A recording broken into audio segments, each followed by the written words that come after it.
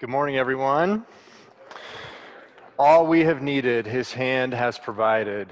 Great is his faithfulness. Amen.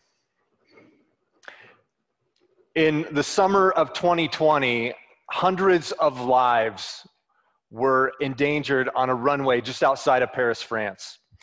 Charles de Gaulle Airport, like a lot of international hubs, has parallel runways where runways are grouped together, pointed the same direction, next to each other, but far enough away from each other so that they can be used at the same time. On this particular day, the left runway was being used for arriving aircraft as they were landing, and meanwhile, the right runway was being used for departing aircraft so they could take off. There was a Boeing 787 inbound from Newark, New Jersey that was approaching to land at the airport.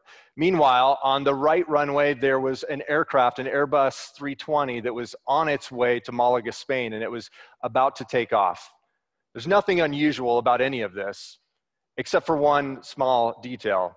The air traffic controller for the inbound flight from Newark had instructed the pilots to use the right runway. And the pilots noticed this as they were approaching the end of the runway. They quickly got in touch with the air traffic control tower, and they instructed them to abort the landing, to go around, but not before the two planes came within 300 feet of each other. It was a near tragedy, and the media expressed it as the air traffic controller's slip of the tongue. Don't we all know what it's like to have a slip of the tongue? Most of the time, our words aren't quite as consequential, so that hundreds of people's lives are at stake. But yet, we all know what it's like to say something that we wish we could take back. We all know what it's like to say something that just wasn't quite true or wasn't quite the best way we could have said something. It turns out that God's word has a lot to say about everything that we say. And we're going to see that this morning as we open back up to the book of James. If you're joining us for the first time, or maybe the first time in a while, I want to welcome you. We've been in this series in the book of James for a number of weeks now, and we're stepping into chapter 3. We'll be in verse 1 when we start in just a minute. But if we just started reading there right now, we would think that James is just introducing this topic for the first time, which would not be the case. James has actually said a lot already about our speech, our language. If we looked back at chapter 1, verse 19, for example, we would see that James instructed us this way: "Know this, my beloved brothers, let every person be quick to hear, slow to speak, slow to anger."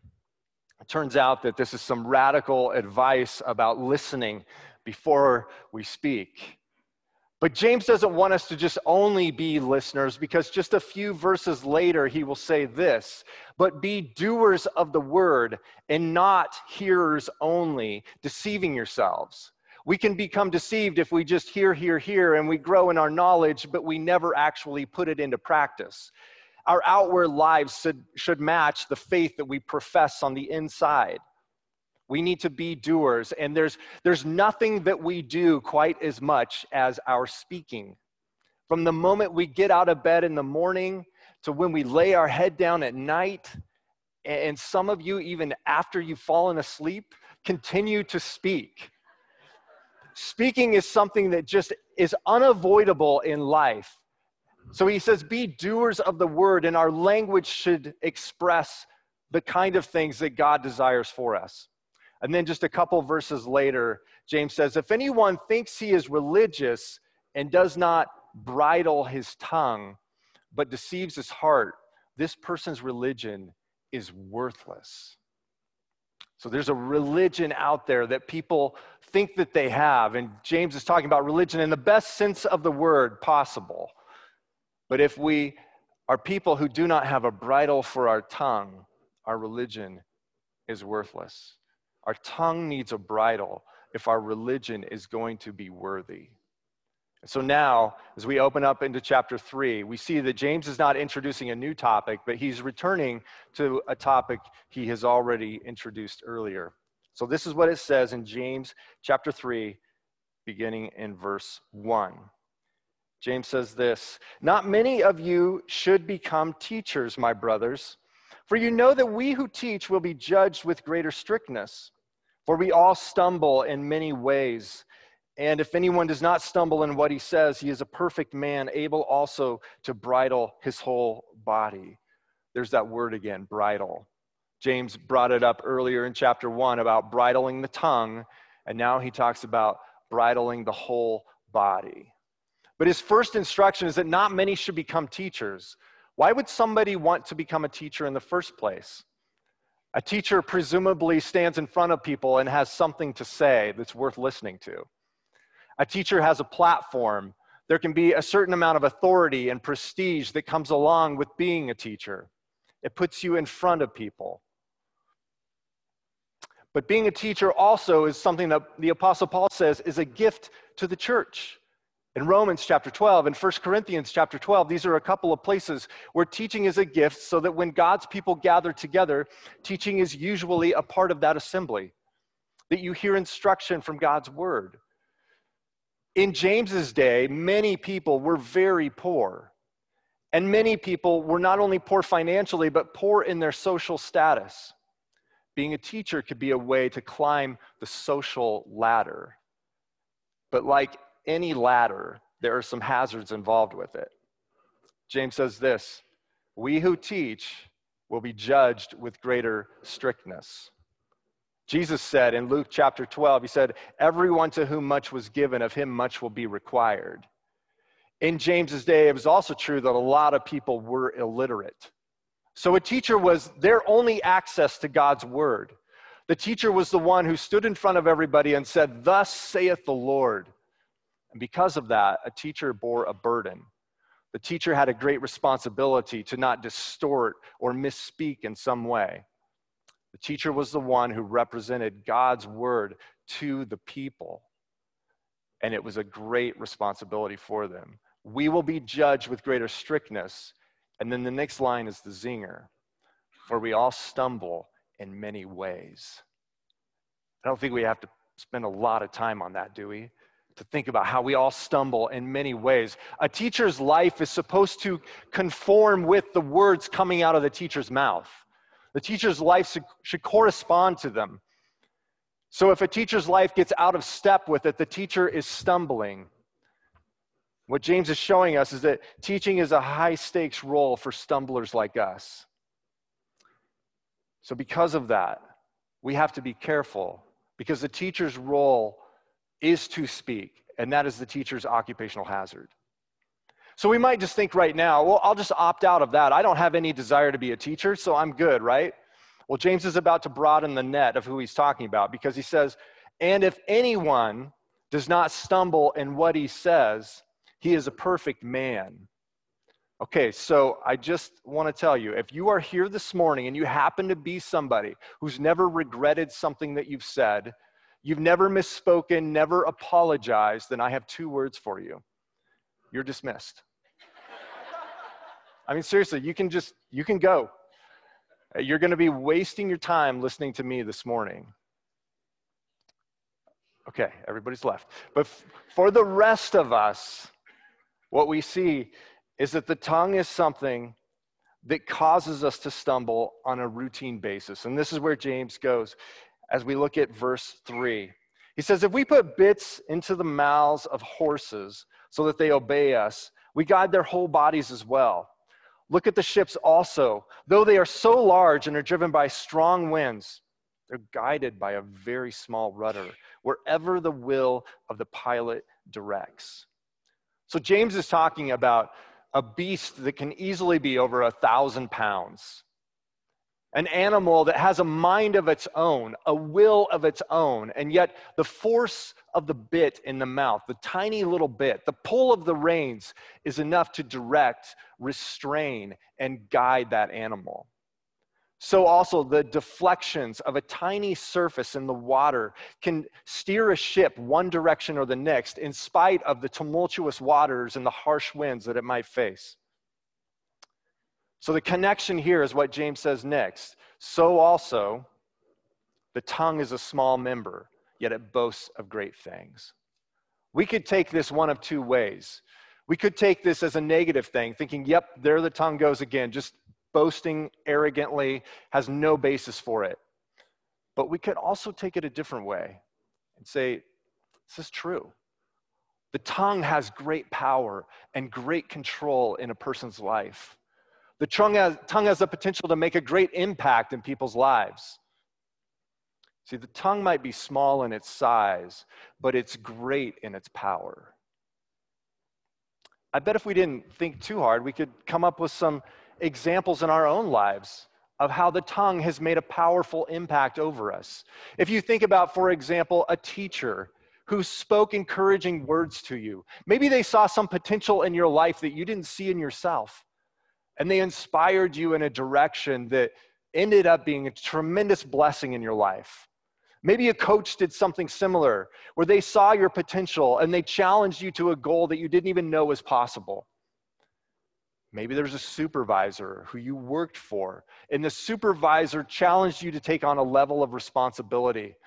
And because of that, your life took a whole different direction just because of their words. In the church, we ought to be people who know the power of words. We ought to be the kind of people who speak the kind of life-affirming, life-giving words that God's word calls us to. Maybe there's been a time in our life where somebody even gave us a word of rebuke, a word of correction, and that ended up being a life-altering, life-changing direction for us. The tongue might be small in its stature, but it's great in its impact and influence. But because it is so powerful, the untamed tongue is a great problem. Let's keep reading. James says this in the second half of verse 5. He says, "How great a forest is set ablaze by such a small fire. And the tongue is a fire, a world of unrighteousness. The tongue is set among our members, staining the whole body, setting on fire the entire course of life, and set on fire by hell." I really wish we could go a different direction than this direction right here. We don't really need to be reminded about the destructive nature of a fire, do we? Fire just leaves everything in ruins, in ashes. The destruction is unlike anything else. We all know what a small little fire can do as it spreads. James says the tongue is a fire. It's a world of unrighteousness. Think of all of the ways the tongue has done damage in our own lives. Think about the examples you've seen of it in other people's lives too. How just the power of words has divided families. The power of words has divided marriages. The power of words has divided people who formerly were together and united together, and it's caused division and great destruction. Just this past week, the social media company Twitter announced that they are working on an edit feature. Up until now, you've either had to delete a tweet that you sent out, or you had to follow it up, and usually you do both. You follow it up with a whoops, what I really meant to say was this. Or you say, I'm sorry that you took it that way. What I meant was this way. Why do you need an edit button? Because the tongue is a fire. How great a forest is set ablaze by such a small tweet, or text, or email, or careless word that we might speak. There's a world of unrighteousness that can be unleashed as this fire from the tongue is unleashed. James says next that it's set among our members, staining the whole body. Earlier in chapter 1, James has said, right after he talked about the kind of religion we should avoid, he talks about pure and undefiled religion is this. It's to visit widows and orphans in their affliction, in their distress, and to keep oneself unstained from the world. But here what we see, so we don't even have to leave our living room to be stained by the tongue. The tongue is something that goes with us wherever we go and offers to stain our entire body at any moment, just as an impulse. The tongue is like the most impulsive part of our body. How many other actions of our body follow our words? The tongue is something that stains everything. And then it's staining the whole body, but then it sets on fire the entire course of life. This is the ripple effect that the tongue's words can have, the destructive power of the tongue in ways that we never even intended, that we never could even see as a potential consequence.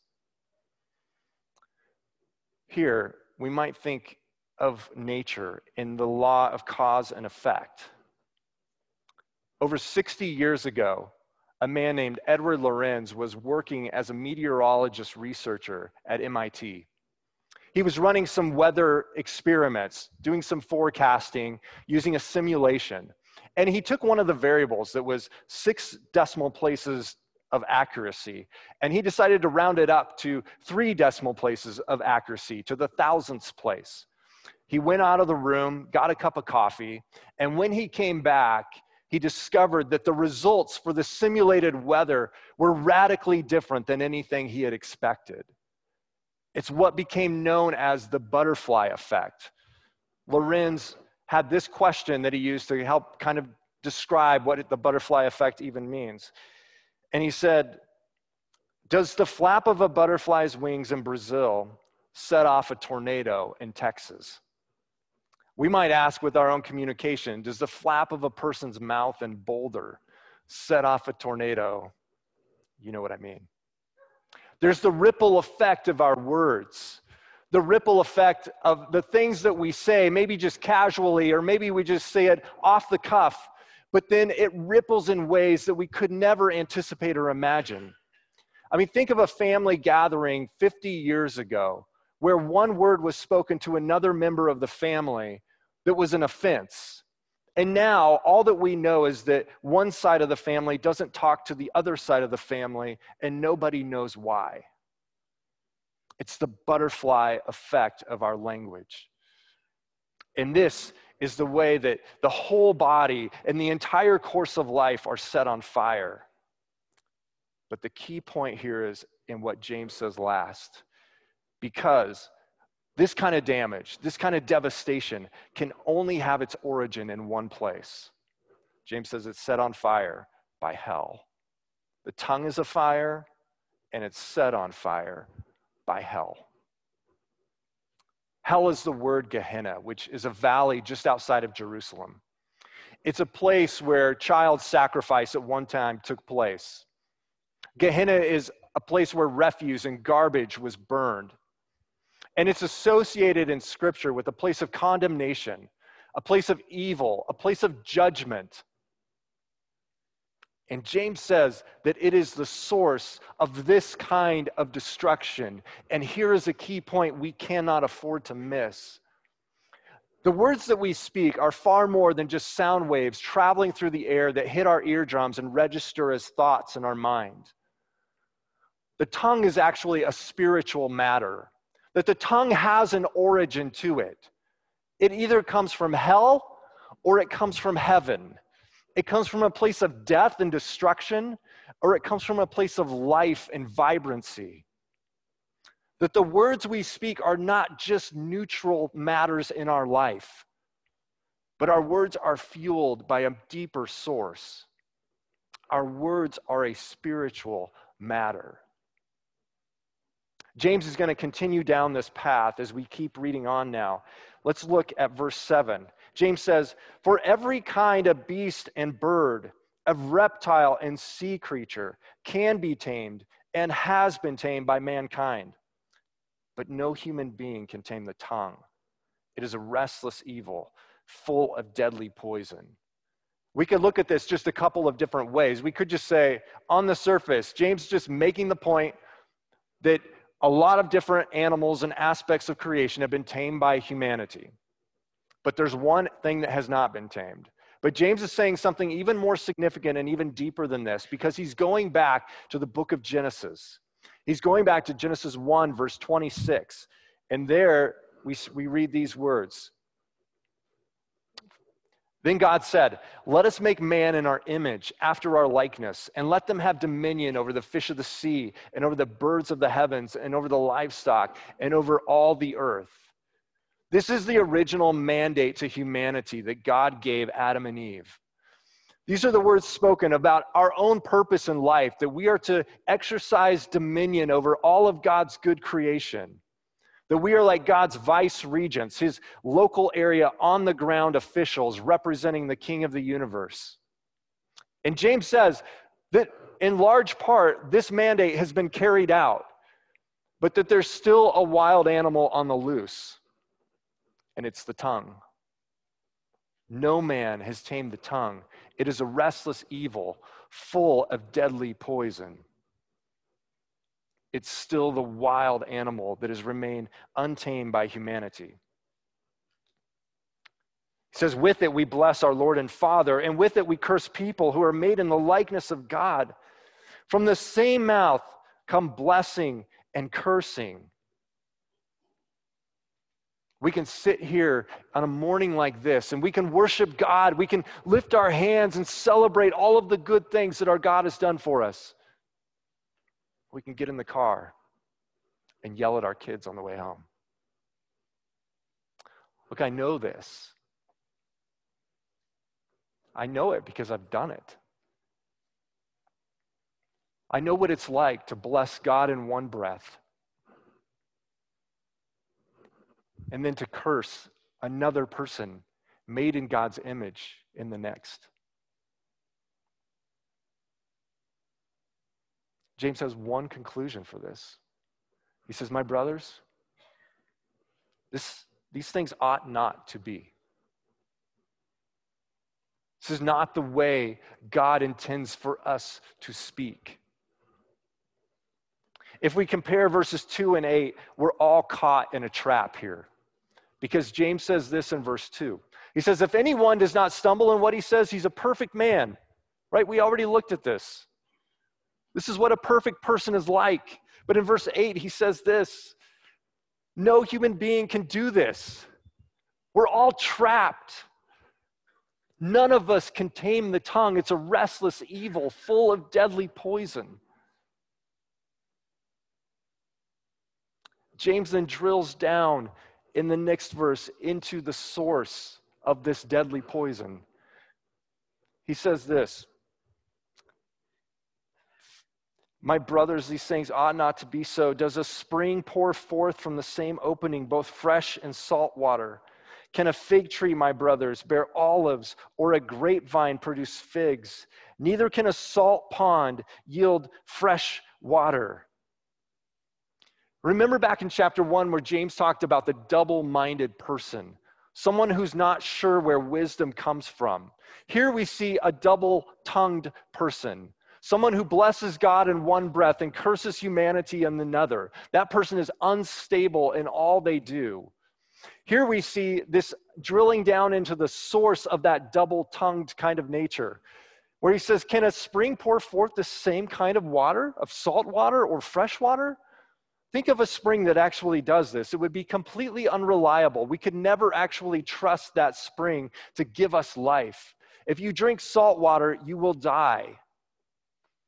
But James says that our hearts can be like that because of the fact that they are impure. Can a fig tree, my brothers, bear olives, or a grapevine produce figs? What he's getting at here is simply that the tongue produces the kind of fruit of its source. The tongue speaks out of whatever kind that it has as its source. There's far more to our words than just the words themselves. They're actually an indicator of something going on that's much deeper than that. Jesus got at this in Matthew chapter 15, where we read these words from him. He says, it's not what goes into the mouth that defiles a person, but what comes out of a mouth. This defiles a person. What comes out of the mouth proceeds from the heart, and this defiles the person. For out of the heart come evil thoughts, murder, adultery, sexual immorality, theft, false witness, slander. These are what defile a person. Author and pastor Paul David Tripp puts it this way. He says, there's no greater argument for your need of grace than what comes out of your mouth.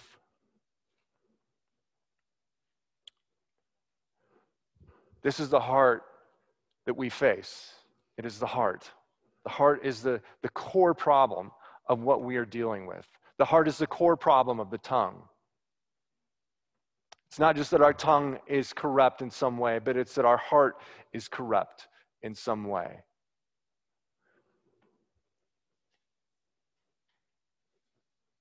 The commentator, Douglas Moo, also said that our heart is like a barometer of our spirituality. That from it we see exactly the condition of what we're seeing with our words. So you see the effect of our words is not just the impact they have on other people, but it's actually far deeper than that. It's the source that they have inside of us. You know when you go to a doctor and they ask you to stick out your tongue? I'm not a doctor, by the way, but I did look this up on the internet, so I know it's true. But they ask to look at your tongue because your tongue is an indicator of deeper problems in your body, potentially. Here, spiritually, the tongue is an indicator of deeper problems spiritually. James had just said back up in verse 10 that my brothers, these things ought not to be. So we might ask the questions, what ought to be? We see all kinds of examples in Scripture of what ought to be. I'll just give you a couple. In the book of Proverbs, chapter 15, verse 1, the writer says this, a soft answer turns away wrath, but a harsh word stirs up anger. Chapter 16, verse 24, we see gracious words are like a honeycomb, sweetness to the soul and health to the body. This is the power of our words. These are the kind of words that we ought to speak. But we cannot speak them when our heart is corrupt. It's significant that we are looking this week at the events of Holy Week as we think about Palm Sunday today. But as we look ahead to think about Good Friday and we think about Easter a week from today. Because in these very events, what we see are great examples of the very thing that James has been talking about. We see examples of the blessing of men, and we see examples of cursing from men as well. Think of what was proclaimed about Christ on Palm Sunday. We read this in John chapter 12. Hosanna, blessed is he who comes in the name of the Lord, even the King of Israel. And then just a few days later, we hear this. Away from him, crucify him. Jesus, when he's reviled, when he's criticized, when he's rebuked, when he's misrepresented, when he's betrayed, and when he's crucified, said this, Father, forgive them, for they know not what they're doing. Jesus had a perfectly tame tongue because he had a perfectly pure heart. The power that Jesus had for this came out of his perfectly pure heart. And because he went to the cross and because he overcame the grave, we have a solution to our own heart. Jesus overcame the grave so that you and I would have hearts and tongues that have been tamed by his grace. Only the gospel can do this in our lives. Only the gospel has the power to bring about this kind of transformation. As we reflect this week then, let us be the kind of people who think back to those events so that we might be reminded of the gospel's transforming work in our own hearts to bring about this kind of solution, this kind of answer to the tongue. The gospel is that bridle that we need on our tongue because it puts a bridle on our heart through the transforming work of God's grace in our lives. Maybe you're here this morning and you're sensing the need to talk to somebody who you've offended with your words, or you're sensing the need to forgive somebody who's hurt you with their words. Maybe that's the response that you need to have this week. Or maybe you've never experienced the transforming work of God's grace in your lives. If you don't know what that looks like, we would love to talk with you after this service. The gospel is the only hope we have, but it is the sufficient hope that we have because of all that Christ has accomplished on our behalf. that through his work, our tongues and our hearts can be tamed by his grace. Let's pray. God, we thank you and celebrate the work that you have done in our lives. God, we celebrate the fact that because of your work, Lord, that we know our words can be transformed because you are doing the deep inner work in our hearts. God, I pray that we would not try to do this in our own strength, that we would not just try to overcome our own tendencies, our own nature on our own. But God, that we would rely fervently on your grace. We know that you give it, God. So we ask for your grace to continue to penetrate our hearts and our minds. We ask, Lord, for the grace to be able to speak life-giving words.